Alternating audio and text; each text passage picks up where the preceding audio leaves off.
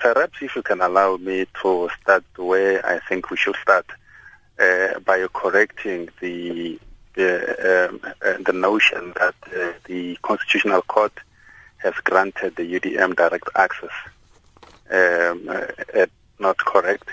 What the Constitutional Court merely did today was to ask all parties affected by the application to file their papers, and in that regard, time frames have been given in terms of the deadlines that must be complied with in the submission of all the papers. So there is no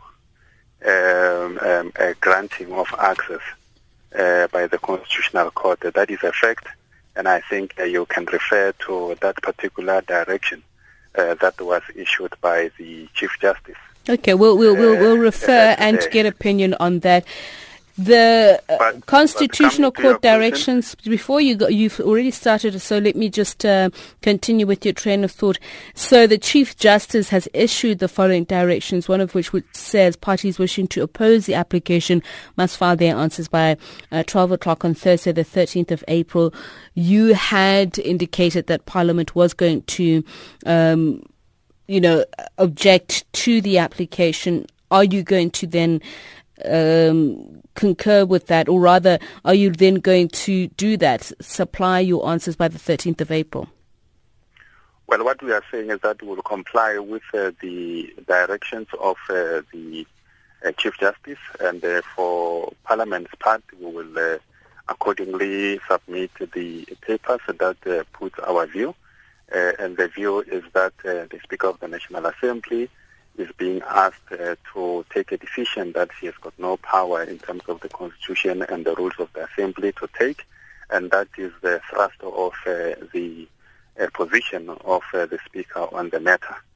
So that is. But as we have indicated in the statement that we just issued, we will comply with the directions.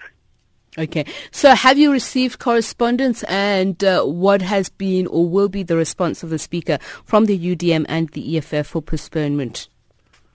Well, I cannot preempt the response of the Speaker. The Speaker will have a look at I can only confirm the receipt of the letter of the UDM. I'm not sure about the letter from the EFF, maybe still coming, but the Speaker, as usual, will apply her mind and accordingly respond. But just to indicate that in terms of the rules of the Assembly, the only person who has got the powers to withdraw a motion is the person or a member of Parliament who has sponsored it in the first place. The Speaker has got no power to withdraw motions that have been granted to individual members of Parliament. But is there not a material difference between a postponement and a withdrawal? There is no a provision for a postponement in the rules of the Assembly, but there is a provision for withdrawal. So I think what the rules contemplate in this regard is that the MP who has sponsored the motion, and in this case it is Honorable Mmusi Maimane of the DA, should be the one who, if his or her party feel that they cannot continue for whatever reason with the motion, they are empowered to withdraw it before the scheduled sitting, and perhaps after withdrawal, then they can start the process again of requesting for its tabling. So that is what the rules stipulate.